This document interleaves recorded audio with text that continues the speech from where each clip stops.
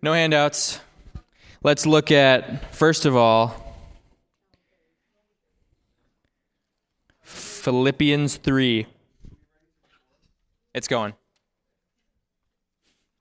Philippians chapter 3, we'll go there. I'm going to say a quick prayer, get us started, and then we'll get going. So, Father, thanks for the opportunity to do this. Help us learn a lot and grow in knowledge and honor you with that knowledge, and help us use it to serve your kingdom, and that it would produce good fruit in our lives. Help us apply it and take action on it.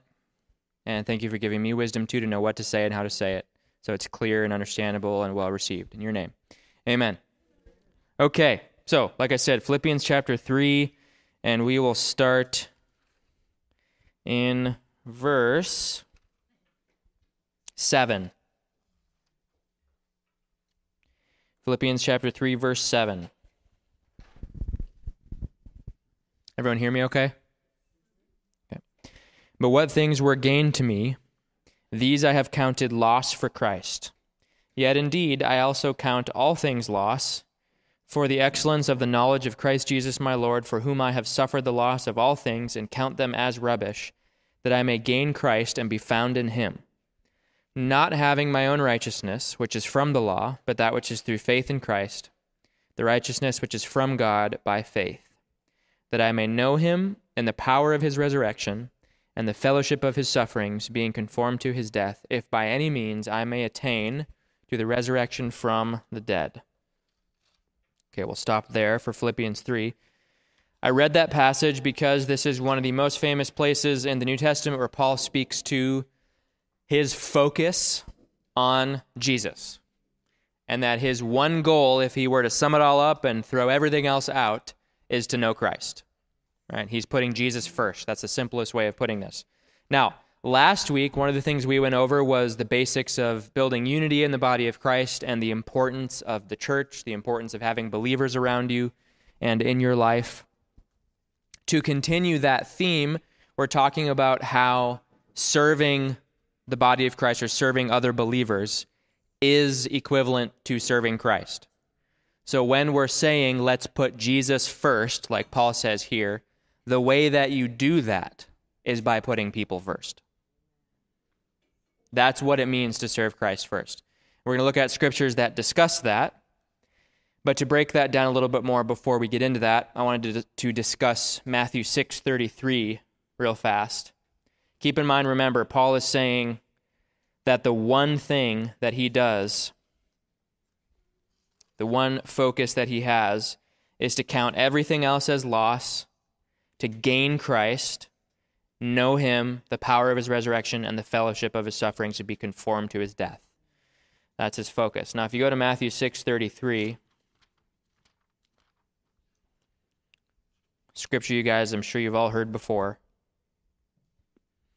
Jesus talks about not serving money, not worrying about food and drink or clothing, and finishes in verse 33 by saying, "But seek first the kingdom of God and his righteousness, and all these things shall be added to you." These things that he's discussing is your natural provisions, your food, your water, your drink, your clothing, the things you need for natural life. He says to seek the kingdom first, and then all those things will be added to you. Now, Paul just got done saying his one pursuit is to know Christ. Jesus says that the priority given to us by him is to put the kingdom first.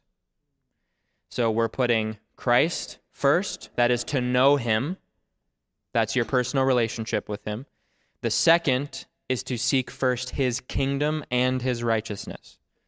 There's a difference between the two. Seeking first his kingdom is another way of saying prioritize what the kingdom prioritizes. The priority of God for his kingdom is that it would grow. And that is another way of saying he wants more people to come into his kingdom. He wants to grow the family in heaven and earth, right? That's the priority of the kingdom, the number one priority. And if you combine that with then his righteousness, that means live like a kingdom citizen lives. Righteousness is about your character, right? So tie those three things together. Know Christ, there's the relationship with him. Prioritize what his kingdom prioritizes, which is bringing people into the kingdom. And then 3, living like a citizen of that kingdom. Live righteously, right? Who you know, who it's for, and how you live. If you sum it all up, that's what that means. Now, I mentioned before this that putting Christ first is equivalent to putting people first, and the reason why is because of this verse in Matthew 6:33. The kingdom, which is made up of the Father, Son, and the Spirit, the angelic host, and people, plus a few other things we don't have to get into, makes up the kingdom of God. It's always about people. Now, you guys have probably heard of the, common priorities ladder, if you will, where, people will say God's first, and then it's like your spouse, and then your children, and then your job, and then your friends, and then like everything else, right? So that particular ladder, priorities, is not in Scripture. There is only one focus, and that is Christ and his kingdom, period.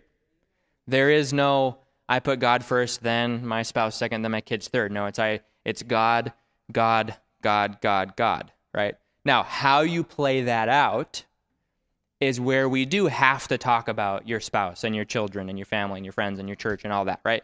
Those conversations do have to come up. But the reason why they come up is because the kingdom requires that we have a marriage and a family and friendships and a work life that honors the kingdom, right? But the focus is the kingdom. So another way of putting this is described in Titus. So go to Titus chapter 2. We're laying some groundwork here. Titus chapter 2. In verse 5 is where we'll start. Actually, 4. Yeah, verse 4. Titus chapter 2, verse 4 says, talking about older women, that they should admonish the young women to love their husbands, to love their children. Now, if we pause there, Paul's talking about family life here. In this context, he's specifically dealing with women and wives, right? He's saying women should be encouraged, love their husbands, love their children, verse 5. Then it says to be discreet, chaste, homemakers. There's home life again. Good and obedient to their own husbands. Pause there. Why? Why is all this important? The verse finishes with, so that the word of God may not be blasphemed. Now, most in the world would typically say, okay, why love your spouse? Why love your children? Well, because it's best for them. Now, is that true? Yeah. You love your husband, your wife, your kids, that is going to be best for them. But that is not the motive for a believer. The motive, the number one focus we are to have is to have our families full of love and peace and joy and righteousness so that God's word isn't blasphemed. What that means is that people would not look at our families in a negative state and let that put a stain on what they believe about the gospel, right? That would be the word of God being blasphemed. In other words, if somebody, because of you, hates Jesus, that would be blaspheming Jesus, right? If somebody dislikes or has something negative to think about Jesus because of you, that's blaspheming Jesus, right? Some way in which you lived caused people to think something negative about what you believe, which is the word of God, right? That's blaspheming the word. So Paul is saying the reason why you need to love your spouse, the reason why you need to love your children, the reason why he's saying wives should be homemakers and keep homes godly and healthy is because if they're not, what happens? Yeah, that happens. Makes God look bad. Exactly. It blasphemes the word of God, right? So again, seeking or putting first the kingdom is the reason behind even family life itself.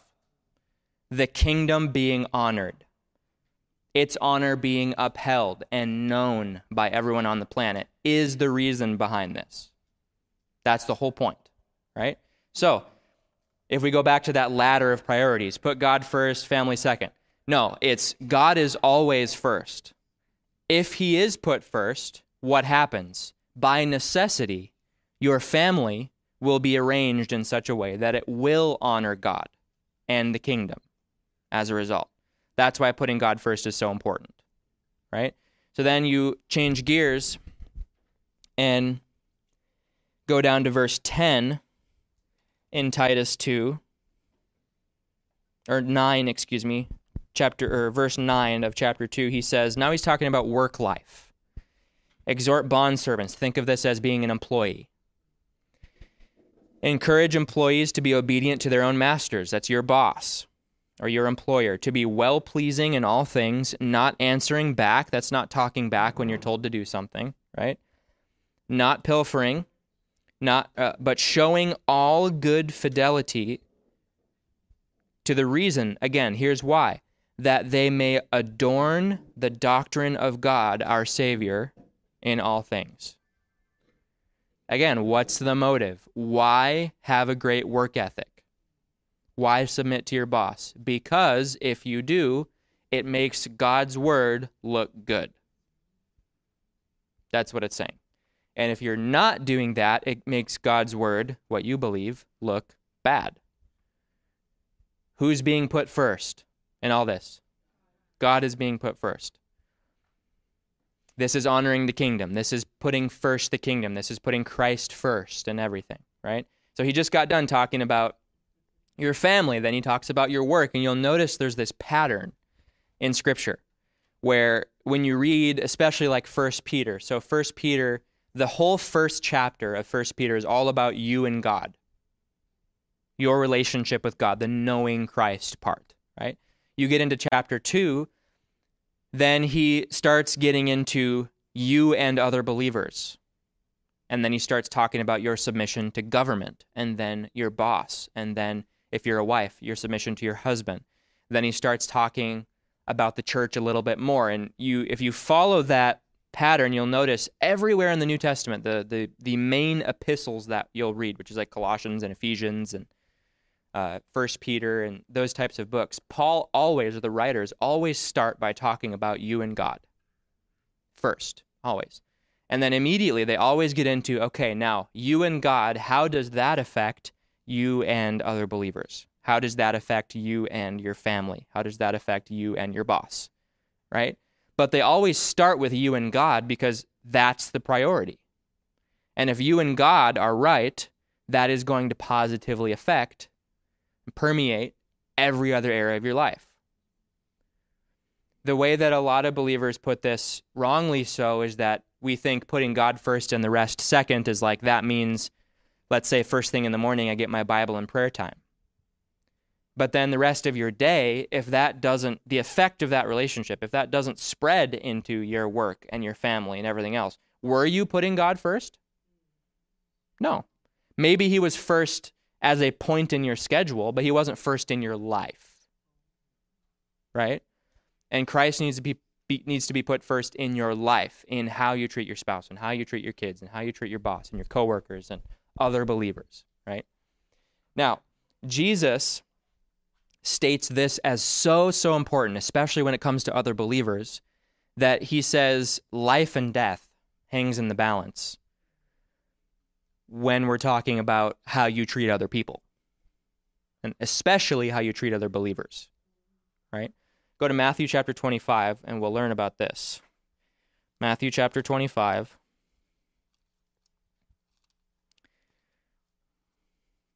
Again, as I mentioned earlier, putting Christ first is equivalent, or serving Christ first is equivalent to serving people first, because if you're honoring Christ, you'll honor everyone else, right? So Jesus discusses this in Matthew 25. He's talking about entrusting responsibility to servants, and then he returns after a long journey, and that's a reference to his second coming.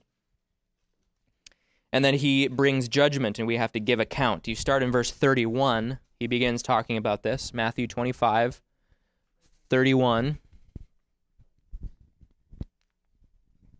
Matthew 25, 31 says this: "When the Son of Man comes in his glory, and all the holy angels with him, then he will sit on the throne of his glory. All the nations will be gathered before him, and he will separate them one from another, as a shepherd divides his sheep from the goats. And he will set the sheep on his right hand, but the goats on the left." This is a reference to believers and unbelievers. People who are saved, people who are not saved. That's the sheep and the goats. Verse 34, "Then the king will say to those on his right hand, 'Come, you blessed of my Father, inherit the kingdom prepared for you from the foundation of the world. For,' here's the reason, 'I was hungry, and you gave me food. I was thirsty, and you gave me drink. I was a stranger, and you took me in. I was naked, and you clothed me. I was sick, and you visited me. I was in prison, and you came to me.' Then the righteous will answer him, saying, 'Lord, when did we see you hungry and feed you, or thirsty and give you drink? When did we see you a stranger and take you in? Or naked and clothe you? Or when did we see you sick or in prison and come to you?' And the king will answer and say to them, 'Assuredly I say to you, inasmuch as you did it to one of the least of these my brethren, you did it to me.' Then he will also say to those on the left hand, 'Depart from me, you cursed, into the everlasting fire prepared for the devil and his angels. For I was hungry, and you gave me no food. I was thirsty, and you gave me no drink. I was a stranger, and you did not take me in. Naked, and you did not clothe me. Sick and in prison, and you did not visit me.' Then they also will answer him, saying, 'Lord, when did we see you hungry or thirsty, or a stranger, or naked, or sick, or in prison, and did not minister to you?' Then he will answer them, saying, 'Assuredly I say to you, inasmuch as you did not do it to one of the least of these, you did not do it to me. And these will go away into everlasting punishment, but the righteous into eternal life.'" If you sum it all up, here's what Jesus is saying. You serving me or not is all about how you treated my people. In serving another believer, doing good to another believer, you are doing it to Jesus. And the reason why is discussed in Romans 12. We'll just read one or two verses out of there. Romans 12 in verse 5. Romans 12, verse 5 says, "So we, being many, are one body in Christ, and individually members of one another." I'll read it again. "We, being many, are one body in Christ, and individually members of one another." Similar language is used in 1 Corinthians 12. We'll turn there quick. 1 Corinthians 12 in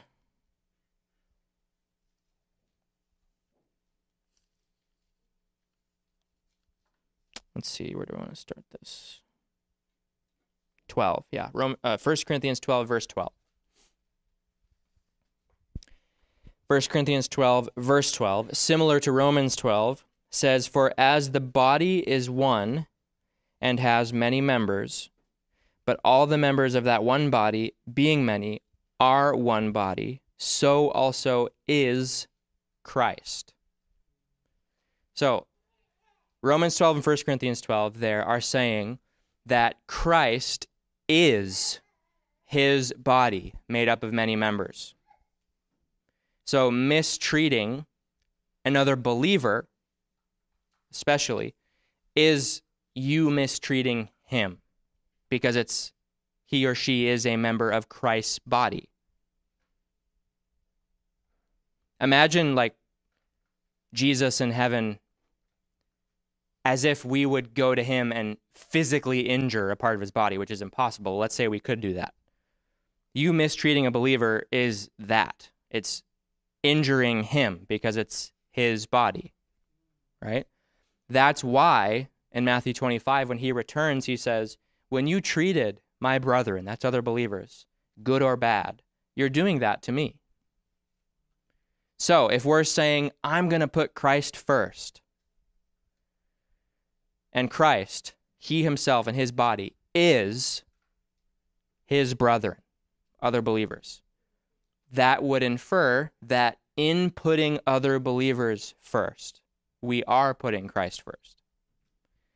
And in order to be able to treat believers well, yes, we have to know Christ and be in his word and grow in our intimacy with him through prayer and knowledge of the word and wisdom and all that. All that's important. That's all part of it, right? But again, for the purpose of Christ and his kingdom growing, being glorified, which requires that we treat believers well. So last week when we talked about the importance of having the body of Christ, the importance of having believers around you and being in fellowship and all that, that whole discussion, those are all ways that we serve other believers, because Scripture teaches that we need each other. We need fellowship, right? And so if we know that we as individuals need fellowship, then other believers need that too. And if we're denying each other of even that simple privilege of gathering with each other, then that's a failure to serve Christ himself, because his body is him. It's part of him, right? So again, putting other believers first is the same as putting Jesus first. To go back to when we were talking about family and household, just like having a godly family or healthy family situation is to honor the kingdom. It's the same way with believers. Serving other believers, being around other believers, building relationships, godly relationships with them is serving the kingdom. It's all with one focus the whole time. And practically putting other believers first, which is what we'll finish with, would of course be helping each other, serving each other, gathering often, as I said, submitting to each other, submitting to leadership in that body. And this requires us to break down practicalities of what we talked about a little bit last week, which was when Acts chapter 2 talks about doctrine, fellowship, the breaking of bread, and prayer. Now, we did go over the fact that fellowship is building friendships, gathering often. We also talked about how that includes in fellowship that you confess your sins to one another, you're honest with one another. We talked about being in agreement, sharing the same doctrine, and just having the accountability of being in each other's lives. We discussed some of that. I want to break it down a little bit further and just give you guys some practical steps to do this, because sometimes those practicalities are needed. And we'll start by looking at Acts chapter 2 for that, and we will go from there. So Acts chapter 2 in verse 40. Acts chapter 2, verse 40 says, "And with many other words he testified and exhorted them, saying, 'Be saved from this perverse generation.' Then those who gladly received his word were baptized, and that day about 3,000 souls were added to them. And they continued steadfastly." This is determination, grit, devotion to this task. And he says that task is, the apostles' doctrine and fellowship, in the breaking of bread, and in prayer, or prayers. Verse 43, we'll keep reading, says, "Then fear came upon every soul, and many wonders and signs were done through the apostles. Now all who believed were together and had all things in common, and sold their possessions and goods and divided them among all as anyone had need. So continuing daily with one accord in the temple, and breaking bread from house to house, they ate their food with gladness and simplicity of heart, praising God and having favor with all the people. And the Lord added to the church daily those who were being saved." That's how chapter 2 of Acts finishes. So let's go back to verse 42.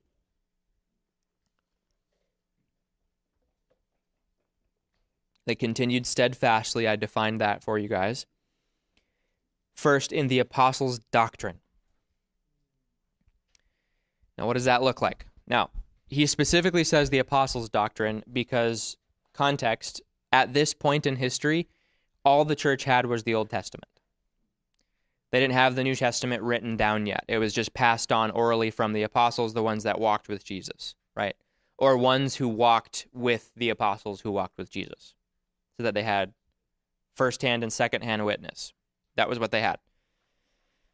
Plus the Old Testament scriptures, of course. And the apostles were the ones that were charged with the task of laying the foundation for the early church, which it has led to now us today, of what it means to be a follower of Christ. How do you live out following Jesus? What is the doctrine you're supposed to follow?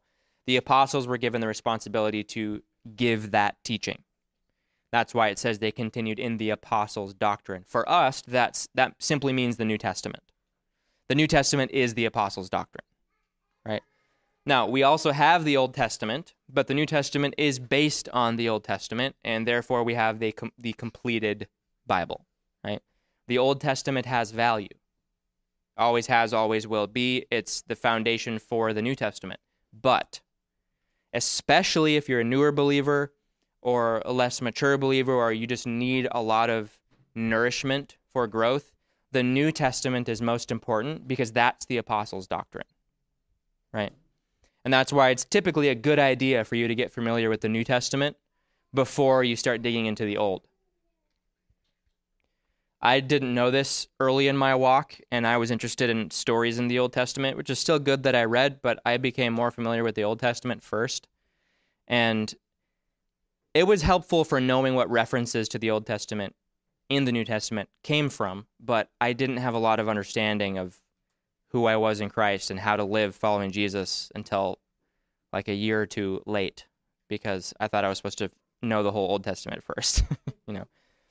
And they didn't understand it that way. In this generation, the apostles' doctrine for them was the New Testament, because that's where you learn about Jesus, that's where you learn about what Jesus taught to his apostles, so that always comes first. And practically, if you look at, this is in Colossians 4. We'll turn there next. Colossians 4. How they lived this out, practically, is really valuable to see. So Colossians chapter 4, in verse 15, starting there. Colossians 4:15 says, "Greet the brethren who are in Laodicea, and Nymphas and the church that is in his house." So if we pause there, this tells you that believers definitely gathered in each other's homes.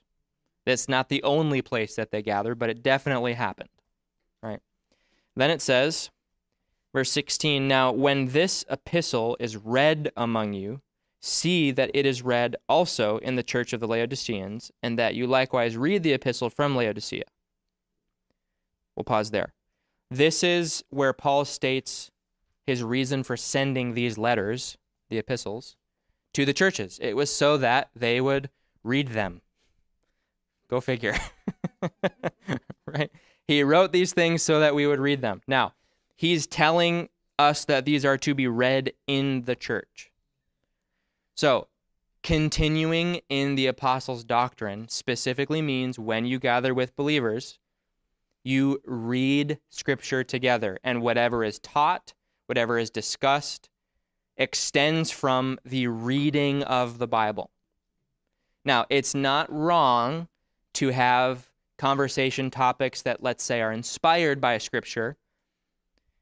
Those make for great conversations, but we're not doing what Paul and God in Scripture says to do if we're not reading Scripture together. The absolute best way to teach the Word and hear and understand the Word is to have it taught to you from or out of reading it. That's simply what Paul says to do. So read it with other believers, read it on your own. It's part of the process, right? That's continuing in the apostles' doctrine. It's just a practical point there. We have to read it together. This, of course, includes obeying it as well. There was a expectation placed on the church to not only read it, but also live by it.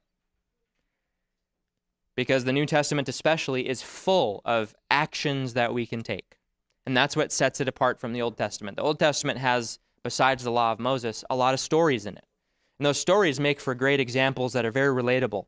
But as soon as you get into the New Testament, you're reading about what we do on a daily basis, right? And that the doing of the word was considered so important that it's stated pretty seriously in 2 Thessalonians chapter 3, which is where we'll go next. This is just an additional practical point about the apostles' doctrine. 2 Thessalonians chapter 3 in verse 6 is where we'll start.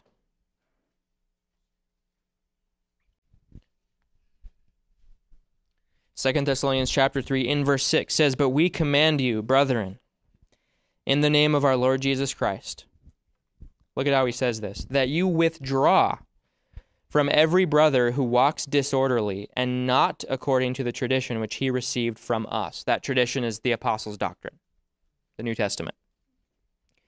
"For you yourselves know how you ought to follow us. For we were not disorderly among you, nor did we eat anyone's bread free of charge, but we worked with labor and toil night and day, that we might not be a burden to any of you.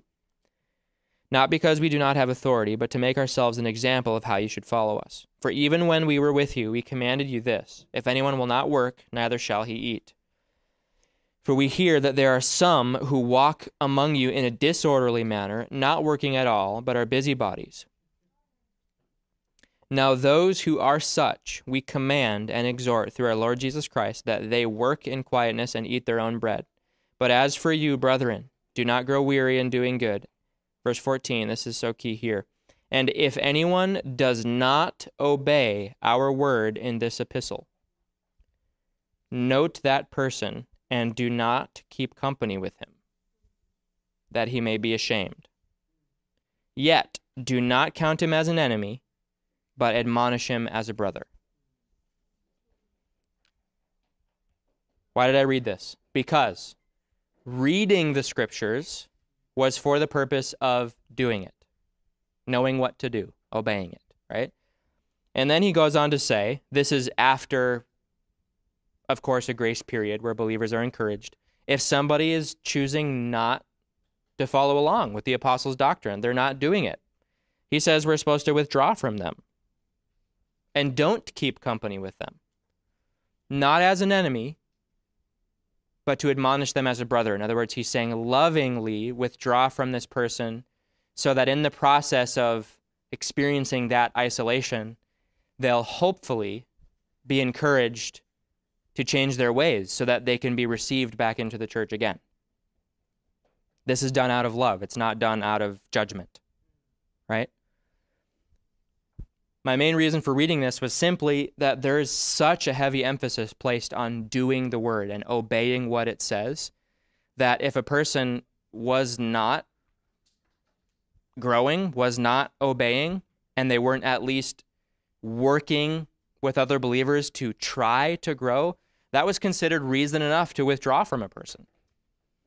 This was like you didn't get by in the church if you weren't taking action. It just wasn't going to happen. That's how serious they were about this. Now, are believers today that serious about it? Unfortunately not. But we need to be. That's the apostles' doctrine. When you gather with believers, you read it and you teach from reading it. And then you help each other do it. And if you're not helping each other do it, that's a very dangerous place to be in. That's one of the reasons why we need each other, because we help each other do the word. Right? Amen?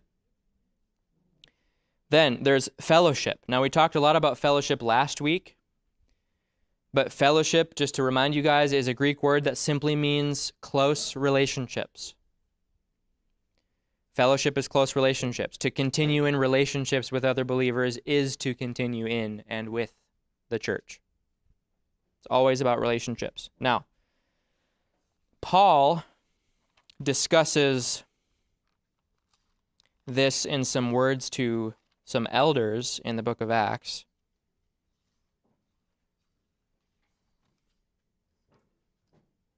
in chapter 20 of Acts.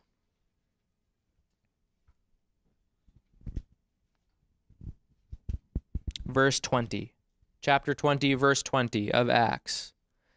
Paul speaking, he's speaking to some elders, says, "How I kept back nothing that was helpful, but proclaimed it to you, and taught you publicly and from house to house, testifying to Jews and also to Greeks repentance toward God and faith toward our Lord Jesus Christ."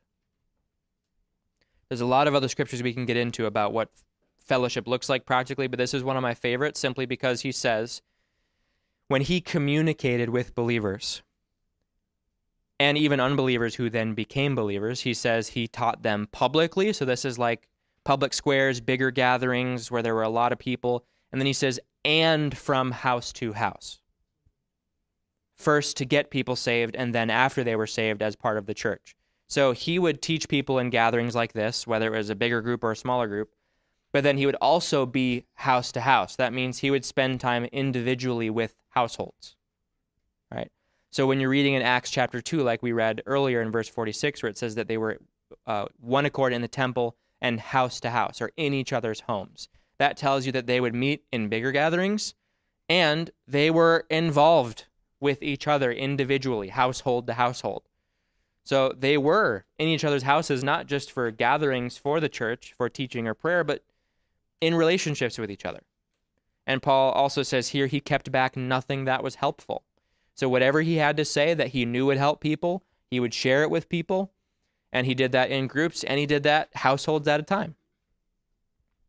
So being in fellowship, practically, in order to cultivate that, simply means, hey, we should hang out with each other. We should be in each other's homes, right? That's a practical way that you can apply this. And for my wife and I in our fellowship, we've just simply made a habit of, we have our weekly gatherings with the church, and then we make an effort to meet with individuals either at our house or somewhere else, or their house, or we'll get dinner somewhere or whatever. In the summer, we'll spend more time outside. Sometimes we'll go to parks or whatever, but we make an effort to be with individuals, not just groups. And when Hebrews 10 says, don't forsake the assembling of yourselves together, that can be a big group, or that can be you and one other believer. It's still assembling, right? And that is meant to be a commitment. That's why he says, don't forsake assembling together. Being in fellowship means being committed to the people in that fellowship, committed to building relationship with them, committed to being helpful to them, committed to building them up. That is what being the church means.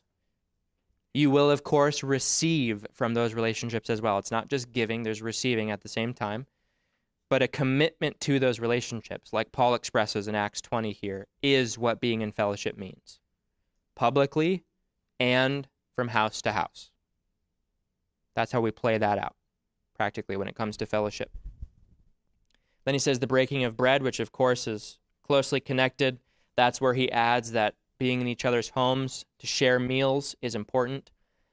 Jesus himself was the first one to do this when it came to establishing the Christian faith. He would build relationships with unbelievers. For example, in Matthew 9, he calls Levi, who's also named Matthew, who wrote the Gospel of Matthew, who was a tax collector, and just walks up to him and says, "Follow me." And he leaves the tax office and follows him. To this day, I still don't know why that happened so easily. He just, "Follow me." Okay. So he does anyway. And then it says Jesus was dining in Matthew's house that evening. And then it says many tax collectors and sinners were gathered to him. So obviously Levi gathered all his tax collector buddies, apparently. And they were in Levi's house, Matthew's house, and Jesus ate with them. And then the Pharisees criticized him for it because he's dining with tax collectors and sinners, right? And then Jesus says, I've come to call the sick to be healed, not to call those who are already well. Or I've come to call not the righteous, but sinners to repentance, right? So Jesus was the first one that started this. Being with people, to eat with them. And practically it's because when you share meals with people, it helps walls come down. Especially if it's people who are newer to you, you are new to them. Sharing a meal with somebody is a easy way of beginning and cultivating relationships, because if you can be distracted from the awkwardness with eating, right? It can look that way sometimes, But even as you grow closer with people, we bond over food. That's just how God designed it. It's how he made it. I don't know exactly why that's how he decided to do it, but being in fellowship and including in that fellowship, eating and sharing meals with other believers helps us bond. It helps us grow closer. And so we should definitely be serving each other hospitably by also sharing food. Believers, Jesus did that. Believers always did that through the book of Acts. And there's even a place in Acts chapter 19 where it specifically says that they came together to break bread.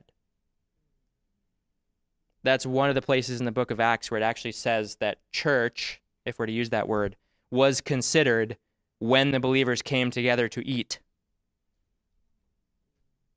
That's what they called it. These days we call it, go to church. For them it was, we're going to go break bread. We're going to eat. That's just what they did. That was very important to them, to share meals together.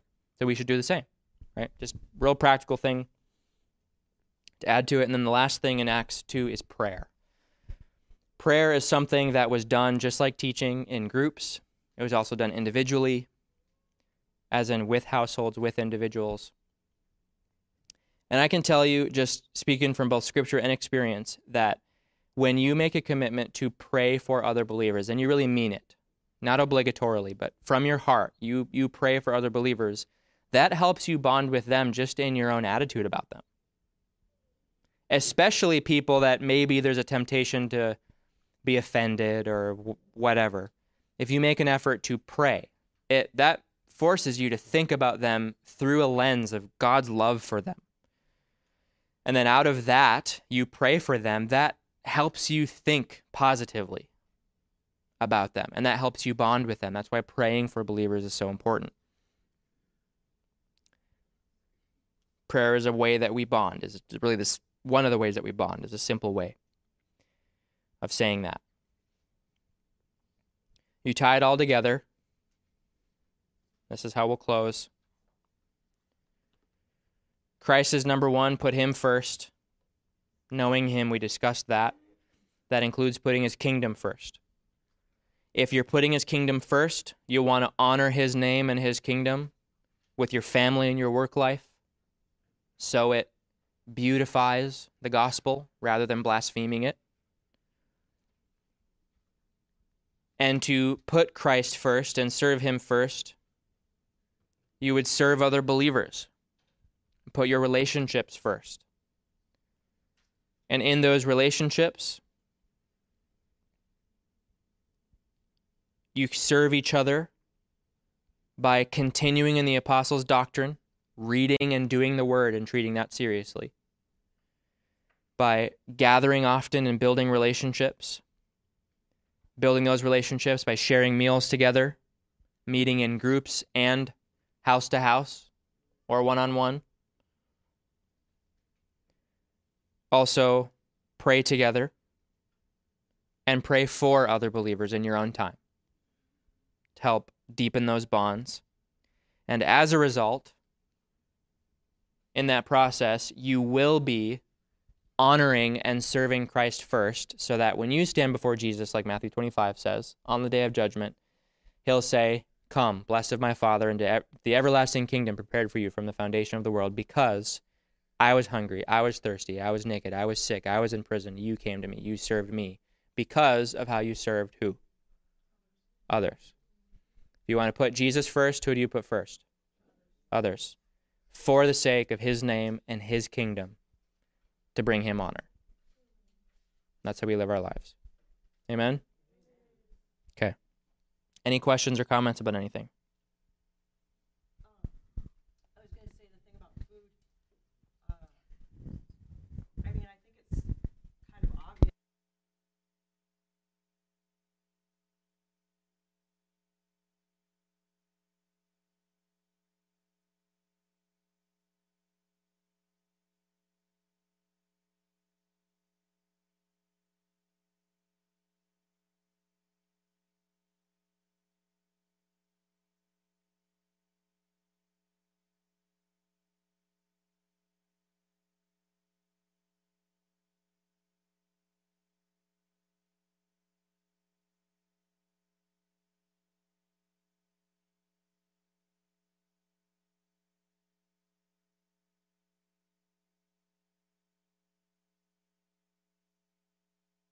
thing we have in common that we share with everyone. Yeah. Mm-hmm. Yep. Yeah. Yeah. Good observation. Yeah. Yeah.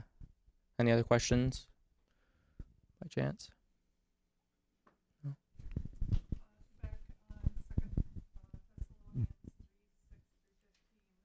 Yeah.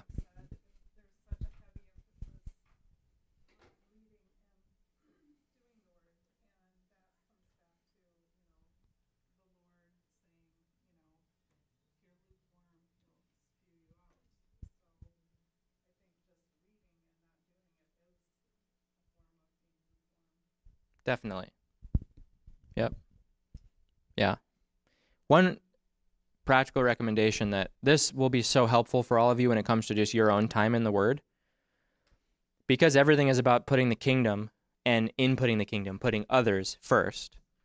And that's the attitude you're supposed to have about everything. Try, when you read your Bible, whether it's in the morning or evening or whenever you read, rather than reading it to grow your own knowledge, try reading it to look for something that will help you serve others.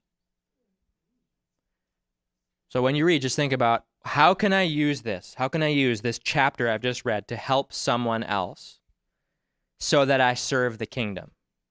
How can God be glorified and other people benefited by what I'm reading here?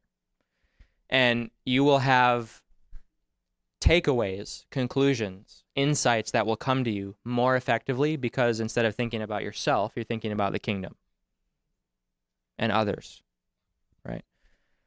And that will help you know, too, oh, there's this person that I think is struggling with this or that, and maybe I could text this scripture to them and my takeaway. Maybe that will help them today. It can be that simple, you know?